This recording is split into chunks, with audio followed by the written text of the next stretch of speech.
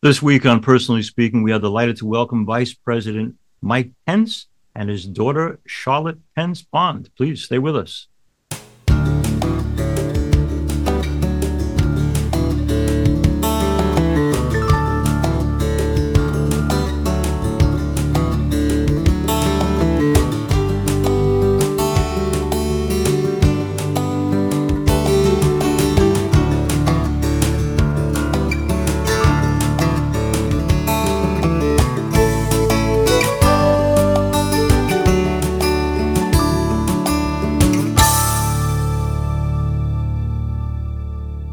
Hello and welcome to Personally Speaking. I'm your host, Monsignor Jim Lasanti, and former Vice President Mike Pence and his daughter Charlotte Pence-Bond join me now.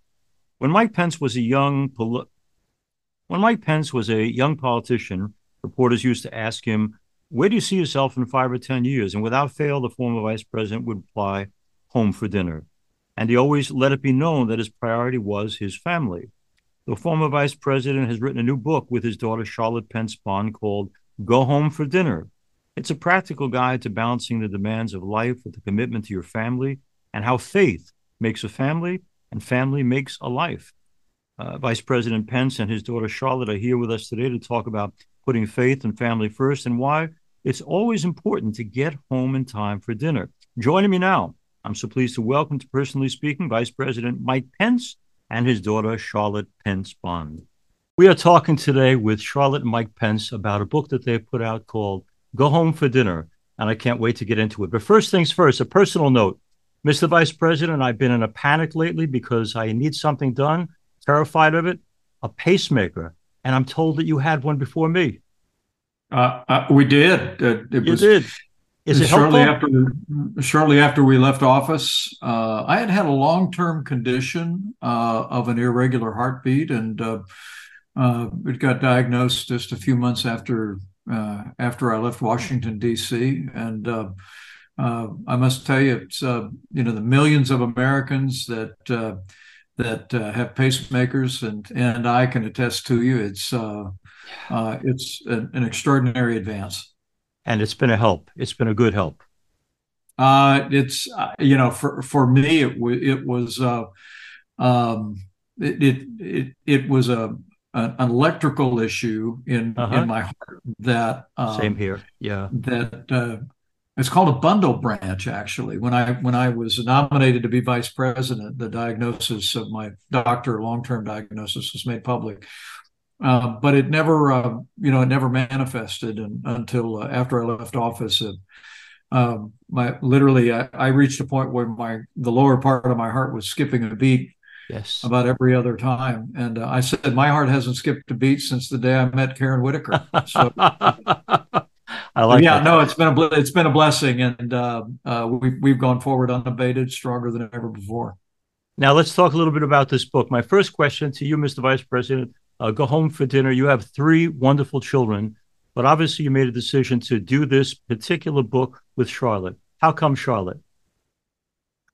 Well, it was a couple of years ago when it was announced that I had an autobiography and a 2-book deal with Simon & Schuster, that a friend came up and said, Mr. Vice President, I'm really looking forward to reading your autobiography. I like politics. I like history. But he said, the book I really want to read is the one about how you have a family like yours living the crazy life that you've lived for so many years in politics. And I immediately gave God the glory and told him I was very humbled by that. But that's where Go Home for Dinner was really born. And my daughter is actually a best-selling writer.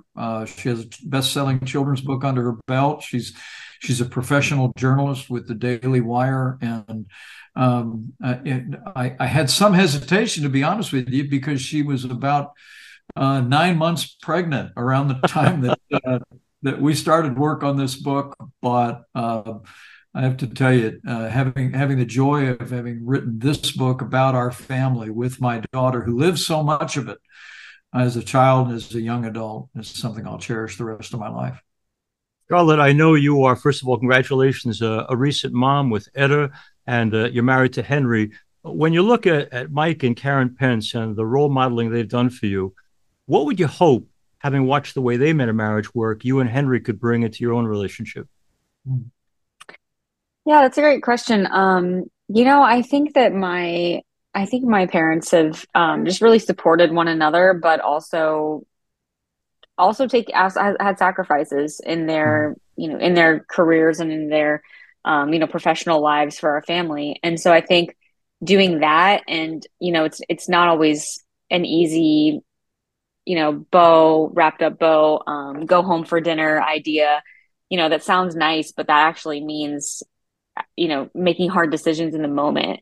And I think that that's something that is hard to do. So I hope that we would be able to recognize, those moments when we needed to do them, and recognize, when you do need to just be mentally present, physically present with your family, and communicate that message that you want to be around them. I think that my parents showed that a lot. They did everything really together as well. I mean, my mom was always traveling with my dad on trips. It was always a we. I don't Mm-hmm. really think I heard them often talk about, my dad ran for office. It was always we ran for office. And Yes. so I think that is really important too, to try to do as much as possible. Charlotte, when I celebrate weddings, which I do most every weekend, to make it more insightful into their love, I ask every couple to write me an essay on why is this the person you think God intended for me? Do you have any idea or insight into why was Henry the one of all the people in the world you could have ended with? Why is Henry the one you chose? Oh, that's a good. I don't know if I haven't asked that. Yeah, I think there were a lot of things. I think that we aligned a lot on uh, the really big picture items, in our beliefs and our lifestyles and what we wanted to do. I think we also both really saw ourselves doing a lot in life. We didn't really know what that was, and still don't really at the time then, and don't now. But I think we both had like a vision for wanting to do things, but wanting to do them with each other. And so I think, having the idea of, I think he says, you can run a lot further and faster if you have someone with you, and Yeah, instead of just doing it by yourself. I right. think both of us were aligned in that idea. Yeah, but I mean, I feel like I knew pretty quickly that I wanted to marry him. I know that's not true for everybody in their marriages, but I definitely knew pretty soon, that at least I was on board, and I was, um wanted to see our life together. Mr. Vice President, it's a few years back, but you meet Karen, you fall in love. But what is there about this woman's character that makes you say yes to this is the one for me for life? Well, the title of my other book about when I met Karen is entitled "Beautiful Brunette with a Guitar." She was the personally speaking audience might appreciate knowing she was playing a guitar at mass Yes. at a Catholic church just about a block from the governor's residence where we would live some 30 years later. And but look, my wife was and is beautiful, but frankly, it was a part of this book that where we say talk faith first, because I had learned after dating a number of wonderful young women in college, and then after I had gone off to graduate school, there was something of a pattern. That was that I would, I had made my faith my own when I was a freshman in college, and had been raised in a wonderful, wonderful church family, but had largely walked away from it. But my faith was the most important thing in my life. But invariably, I'd go out with the girl a couple of times, and then I'd start to bring up my faith to talk about how important Jesus Christ was to me, and didn't always go great. Right, right. People were polite, but not, warm. So I came to the conclusion that the next time I met a girl that I was really interested in, I was going to talk faith first. Mm-hmm. And that's a chapter in our book now. And Yeah. and what really drew me to her was not the fact that she was beautiful and valedictorian and a pilot and incredible a young woman, but it was the first time we sat down and talked about faith and building a family someday around our Christian faith. I was done, and I knew I'd found someone, like my daughter just described, who wanted to go on that journey. In our wedding at St. Christopher's in Speedway, Indiana, it was the verse we read was a cord of three strands is not easily broken, and we've tried, however imperfectly, to build a marriage on him. Yeah. We had on recently on the program Senator Josh Hawley, and I remember Father Dan Coughlin, who had been chaplain of the Congress, saying that in the Congress, the greatest challenge he found was not political, but personal, and that the temptations to people in public life were overwhelming, with so many people proverbially blowing smoke up your dress because they wanted closeness to you. Vice President, you've been congressman, you've been governor, you've been vice president. I have to believe that temptation is a constant. So what are the steps that you would say to Michael, your son, or to Audrey, or to Charlotte, or to anyone about how do you acknowledge that temptation is real and make steps to make sure that you can protect your spouse, your family, by the choices you make? Well, the senator's right. I mean, I say Washington D.C. is the world capital of the world capital of self-esteem and unintended consequences. So it's there's never any shortage of people that'll tell you what a great guy you are when they come to your office in Congress or come down to the White House. For me, it was my family that really kept me grounded, and the guardrails that we put, as we describe in Go Home for Dinner. We built levees around our family. I made my wife a promise when I went to Washington that I wouldn't dine alone with a woman. Was not my wife.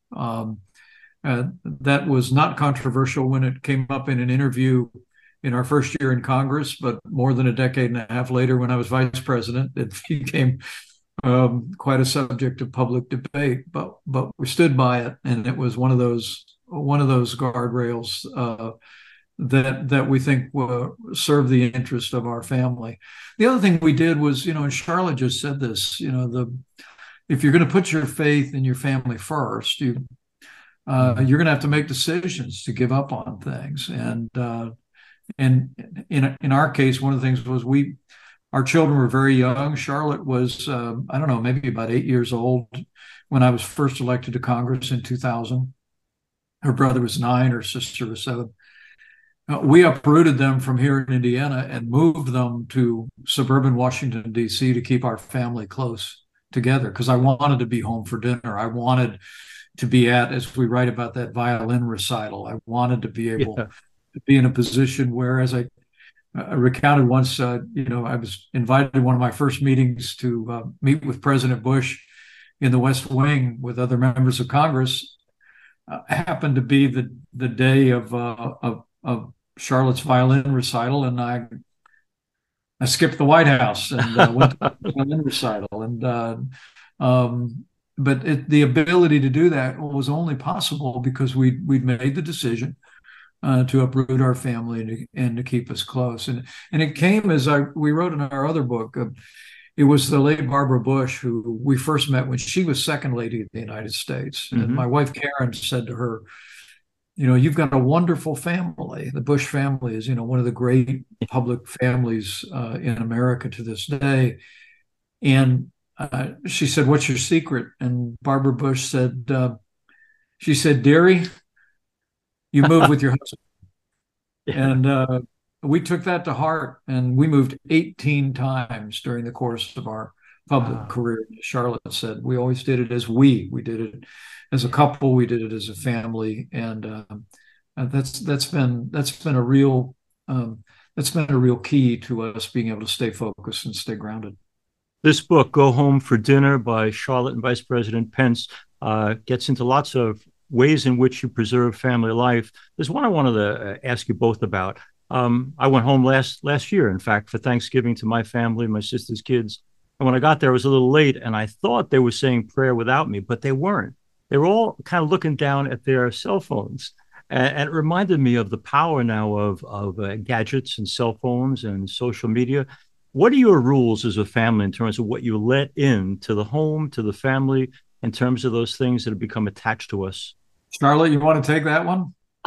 We actually have a chapter in the book about that, and it's funny to me because it's called "When You're There, Be There," but the sentiment behind it is putting your phone in a dish at the front of your house. So you put the phone in the dish, and that's actually something that my parents did. My dad would do. He would come home and he would have his BlackBerry at the time, and I remember we had a piano right next to our door in Arlington, Virginia, in our house there, and there was a little crystal dish, and that was kind of where keys and things like that went. And he would put his phone in there when he came in, and I can hear my mom saying, phone in the dish," if he forgot to do it. And I mean, it's funny because that was, I don't know, 20 years ago.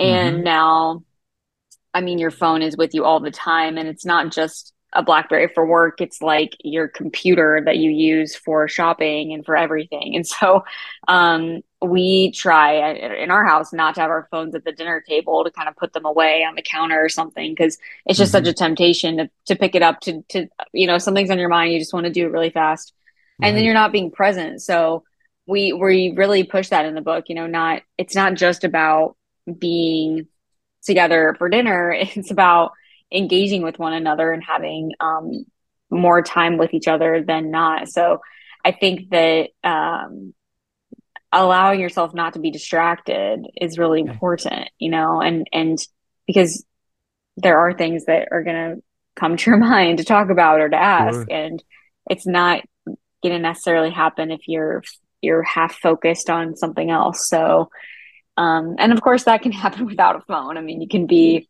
mentally disengaged and thinking about work. So we definitely talk about that in the book, which is Good. it's such a bigger issue today. The book is Go Home for Dinner. This could go to either one of you, but I think my family is not unlike so many families in America. So most of us back in the day would have been Trump Pence voters, but we have people in our family who were for Hillary. And it became, after a while, difficult for us around the table to get near current events issues because of political divisions. Do you allow spirited debate and discussion at the family table? And have you always done that? We always raised our kids to think for themselves. Okay. We Mm-hmm. believe that you train up a child in the way they should go. Mm-hmm. But I think that it's one of the really special things. It's not lost on me um, that I think of that verse in the Bible says that I stand at the door and knock, and I'll come in and dine with you and you with me. That there's something about the breaking of the bread. There's something about sitting at a table. And at a time when our political debate has become more coarse, it seems like our divisions are more harsh. I honestly believe that you can connect people's disconnection to the common habits of family to maybe us losing some of the habits in public life. I mean, I grew up in it's still big, it's bigger every day, big, messy, loud, diverse family, but we all love each other. Yeah. And it almost seems to me like at the dinner table is where you learn how to talk to people that you differ with.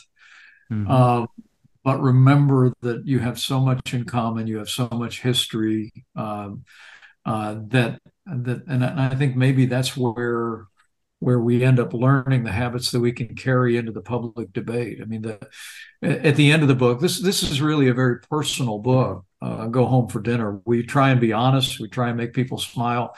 Mm-hmm. We try and be humble about our failings, especially mine. I'm not a perfect father. I'm not a perfect husband. I try and be open about the times that I've fallen short. But at the end of the book, we reflect on the fact that the American family is in free fall in so many ways. I mean, we know for decades about the divorce rate in this country. what people aren't talking about much is how many young people are putting off being married or choosing not to marry at Right. all, putting off having children. Yep. The priority that surveys will show that people are putting a higher priority on their children's economic success than on their children getting married and having families of their own. And so we're really hoping, and to no less extent praying, that this book really inspires people to think about getting back to the basics. Mr. Vice President, since spirituality and faith is so important in family life, as you talk so much about in Go Home for Dinner, and you raised the issue before, so I honor every path that leads to Jesus Christ. I think the fact that people are searching for Jesus as a personal savior is great, wherever it comes, however it comes. But I got to ask you, because your history is Catholic, um, what might we in the Catholic Church do better so that I love that you where you're at, but the evangelicals have you guys. God bless them for feeding you. But I don't want people to leave my Catholic Church for anybody else, and I want us to do better what we should be doing. What were we not providing that we should have been providing? Where I grew up in the church. I was, you can imagine a family with four boys. We were a ready-made altar boy Yeah. team. Father Gleason knew there was one phone call. He'd call Ed Pence, and and 8 years of Catholic education. And I'll tell you, I love the church. I love my upbringing in the church. And I would just say, I don't think it was the church. I think it was me. I think I experienced some social success in high school, and in as I wrote in my autobiography, I got pretty full of myself, and I started to think that I really didn't need religion. Some people needed it. I didn't need it, and I didn't really walk away from the church. I just walked away from faith. By the time I went off to college, I thought God was just a crutch that some people needed, and I didn't. But a part of my journey, and it's something Charlotte and I both write in this book about our own journey to faith. And the chapter comes from actually a podcast that my daughter did on the role of doubt. I mean, as I said earlier, we always tried to raise our kids in a Christ-centered home, but we always made it clear we wanted them to think for themselves. We wanted our kids to make their own decisions about not only about faith, but about their own worldview and their own views about the country and the future of the country. But that's awfully hard for a parent to do, but we tried to give people room, and Charlotte writes so compellingly about having been on our own journey, away from faith, but then coming to a personal decision to put her faith in Christ, much in the way that I did about her age. So it's a very tender question that you ask. I was just talking to my 90-year-old mother, and told her if I was going to be down in Columbus this weekend, I'd go to mass with her. I still love the liturgy, and but for me, it was a journey away from belief. That when I went off to college, I came under a different experience, a different conviction, but I cherish that Catholic foundation. I treasure your honesty too. My 102-year-old mom went home to God 6 months ago, and I think we're so lucky to have the moms we have. I promise this is my last question. I want our viewers and our listeners to get hold of Go Home for Dinner. But why I love you both is that there is a consistency of faithfulness, a loyalty. I'm not sure what else to call it, whether it's about being pro-life or being people who are unapologetically Christian, or saying, no, we can't desert our friends in Ukraine or Israel. This is who I am, like it or not. And I know the people in public life, so often the winds of change affect them, and they're not rooted in one particular set of values. And from what I've read about both of you, and certainly in this book, you guys know who you are and are unafraid to say, this is who I am, take it or leave it. I just want to know, for our listeners and viewers, where does the courage come from to say, this is who I am, I can't do something other than be who God made me to be? Well, for me, I can tell you it comes from faith and family. Okay. I told people that when I was in Congress, some days you'd have a pretty heady experience, meeting at the White House, or maybe you're down on cable television, or maybe involved in a debate on the floor of the Congress. But I always said, at the end of the day, I was fortunate because I could drive out to suburban Washington, D.C., walk into a little brick house where there were four people that had no respect for me whatsoever. And after all day long, people say Congressman this, Congressman that, and other titles that I'd hold.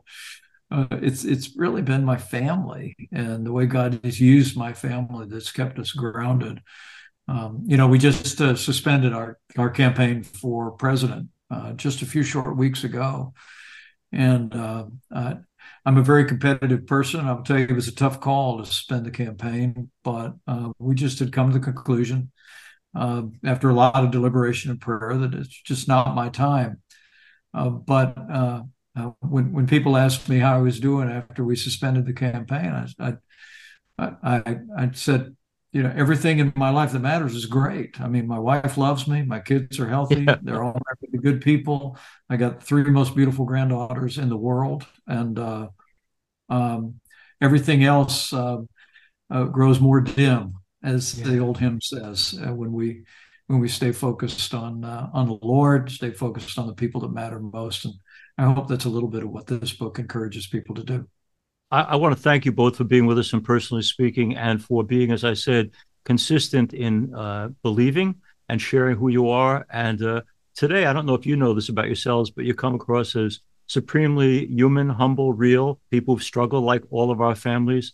And I just thank you so much for your testimony, for your witness, and for sharing this book. You're right. It's not in any way anything but personal. It's your story told through the prism of faith and family. And at a time when people sometimes can be dismissive of faith and family as some kind of old-fashioned ideas that have no relevance to our time, you show us that it's more contemporary than ever to know your God and to be close to your family than now. So thank you both for Go Home for Dinner, and more importantly, for the lives you lead. I'm so grateful to you for being with us. Well, we're grateful to you. Thank you for your testimony, and thanks for having us on Personally Speaking, Bob. Thank you, my friends. Yeah, thanks so much. Thanks for being with us today. If you need to reach me for any reason, you can get me at personallyspeakingpodcast@gmail.com. You can probably listen to this program on SiriusXM, the Catholic channel, but you can also watch us on YouTube. Personally Speaking is also on Facebook at Personally Speaking with Monsignor Joe Musanti, and we're also now on Instagram at Personally Speaking Podcast. I'm privileged to serve as host and executive producer, Personally Speaking. Our producer is Lisa Jandovitz. Thanks so much for joining us. We'll be with you again next time on Personally Speaking.